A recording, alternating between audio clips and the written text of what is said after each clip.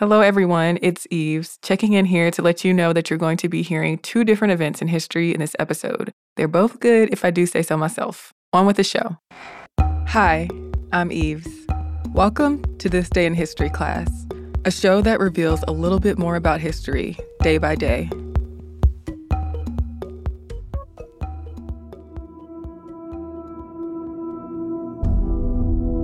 The day was April 20th, 1968. British Member of Parliament Enoch Powell gave a speech to a Conservative Association meeting in Birmingham, England, that became known as the Rivers of Blood speech. Powell, a Conservative MP for the Wolverhampton Southwest constituency, used the speech to espouse his opposition to mass immigration. He argued that so-called ordinary English people were becoming a persecuted minority and strangers in their own country. And he said that for immigrants, integration was difficult, if not impossible. Powell proposed ending almost all immigration into Britain and encouraging immigrants already there to leave voluntarily. Needless to say, the speech was and remains controversial. By the time Powell gave his speech, hundreds of thousands of people from the Commonwealth of Nations countries had moved to Britain. This was largely due to the British Nationality Act 1948, which created the new status of citizen of the United Kingdom and colonies that applied to people who were born or naturalized in the UK or its colonies. These people were permitted to live and work in the UK without a visa, which led to a rapid increase in immigration in the UK over the next 2 decades. British laypeople and government officials began to object to the large number of migrants and expressed their desire to bar new immigrants and to send immigrants already there back out of the UK. In 1950, a cabinet committee formed to figure out, quote, ways which might be adopted to check the immigration into this country of colored people from British colonial territories. After that committee found that no restrictions on immigration were required, the issue was tossed around without any real conclusion for several years. But in 1962, Parliament passed the Commonwealth Immigrants Act, which tightened regulations on the immigration of all Commonwealth passport holders. According to the Act, Commonwealth immigrants had to apply for a work voucher graded based on their employment prospects to be able to settle in the UK. In 1965, the government reduced the number of vouchers available. After Asians from Kenya and Uganda began to immigrate to Britain in 1967, Enoch Powell and other conservatives started campaigning for more restrictions on immigration. Parliament soon passed the Commonwealth Immigrants Act 1968, which further restricted immigration to the UK for citizens of the Commonwealth of Nations countries. To have automatic right of entry into the UK, the person or at least one of his parents or grandparents had to be born, naturalized, or adopted in the UK, or had to have become a citizen by registration under the British Nationality Acts. It was in a climate divided over the issue of immigration that Powell gave his Rivers of Blood speech. In it, he criticized the race relations bill going through Parliament that would make it illegal to refuse housing, employment, or public services to people based on color, race, ethnicity, or nationality. He argued that in a couple of decades or less, quote, the black man will have the whip hand over the white man. He gave an anecdote about one of his constituents, a white woman, who was harassed by so-called grinning pickaninnies. And he pointed to the race riots and violence during the civil rights movement as an example of what would happen in the UK if they stayed on the same path of immigration and race relations.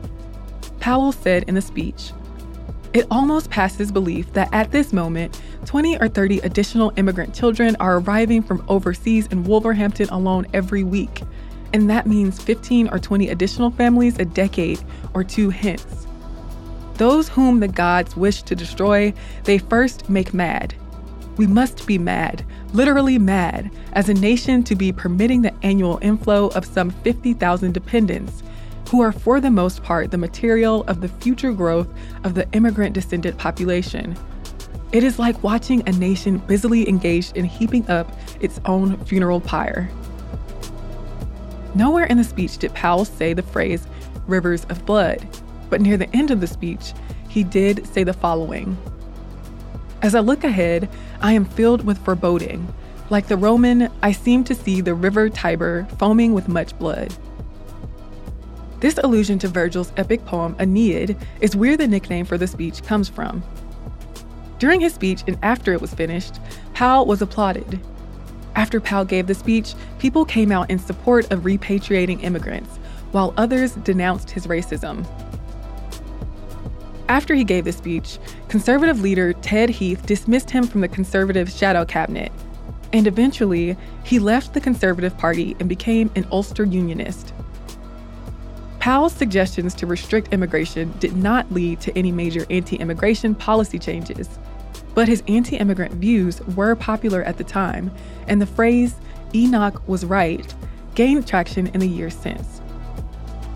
I'm Eve Jeffcoat, and hopefully you know a little more about history today than you did yesterday. Get more notes from history on Twitter, Instagram, and Facebook at TDIHC Podcast. Thanks again for listening, and I hope you come back tomorrow for more delicious morsels of history.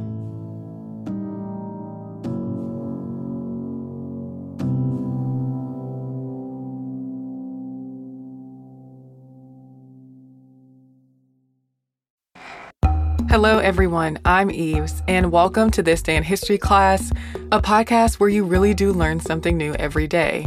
I hope you all are still doing well. I'm doing well, still recording here in my closet. I know that the days can get pretty long and sometimes monotonous, but I do hope that this podcast brings something new into each of your days and to each of your lives. So let's get on with the show.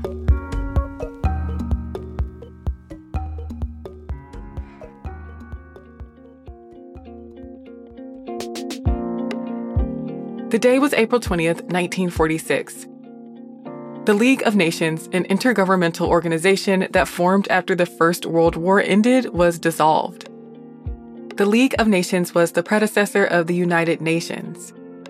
Back in 1914, a British political scientist named Goldsworthy Lowes Dickinson drew up a scheme for an international organization to maintain peace and called it the League of Nations. Dickinson, along with British academic and politician Lord Bryce, founded a group of international pacifists. In the U.S. in 1915, a similar organization called the League to Enforce Peace formed. It promoted arbitration and imposing sanctions rather than going to war. In 1918, the British Foreign Secretary Lord Balfour appointed a committee on the League of Nations to study the feasibility of creating such an organization. The committee was known as the Fillmore Commission, after its chairman, Walter Fillmore. The Fillmore Commission recommended the establishment of a Conference of Allied States, whose members agreed not to go to war with one another without first submitting the dispute to arbitration. In June of 1918, France also drafted a proposal advocating the establishment of an international council. After U.S. President Woodrow Wilson saw the Fillmore Plan, he instructed his advisor Edward House to draft a U.S. plan that incorporated his own views and those of the Fillmore Commission. Some of Wilson's views were idealistic. For instance, he suggested the prohibition of dishonorable behavior between states, such as dishonesty and espionage. World War I ended in November of 1918, when Germany signed an armistice agreement with the Allies. The Treaty of Versailles, signed on June 28, 1919, ended the war between Germany and the Allied powers. An estimated 20 million people died in the war, as militaries were able to cause a lot of destruction with new technologies like tanks, airplanes, and machine guns. Beyond the casualties, political, economic, and social structures broke down in the wake of the war. People began to demand that some sort of method be established to help prevent another devastating war from happening. There was a lot of support in the UK and the United States for an international body that could maintain peace and prevent further wars.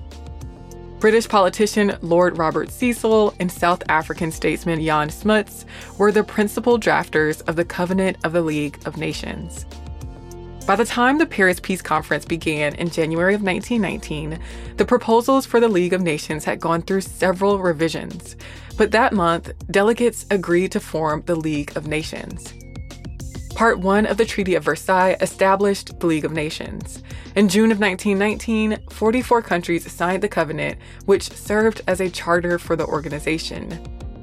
The League of Nations was officially established on January 10, 1920, when its covenant went into effect. It held its first meeting on January 16th. The U.S. never joined the League, whose headquarters were at Geneva. Though the organization did successfully mediate minor international disputes, it did not prevent the outbreak of the Second World War in 1939. It was dissolved on April 20th, 1946, after the United Nations was established. The United Nations continued many of the operations that existed under the League of Nations, like the Committee of Intellectual Cooperation, which became UNESCO, and the Health Organization, which became the World Health Organization. I'm Eve Shefcoat, and hopefully you know a little more about history today than you did yesterday. If you'd like to send us a comment or you have any questions, you can send us a note on social media. We're at TDIHC Podcast. You can also send us a note via email at thisday@iheartmedia.com. Thanks again for listening to the show, and we'll see you tomorrow.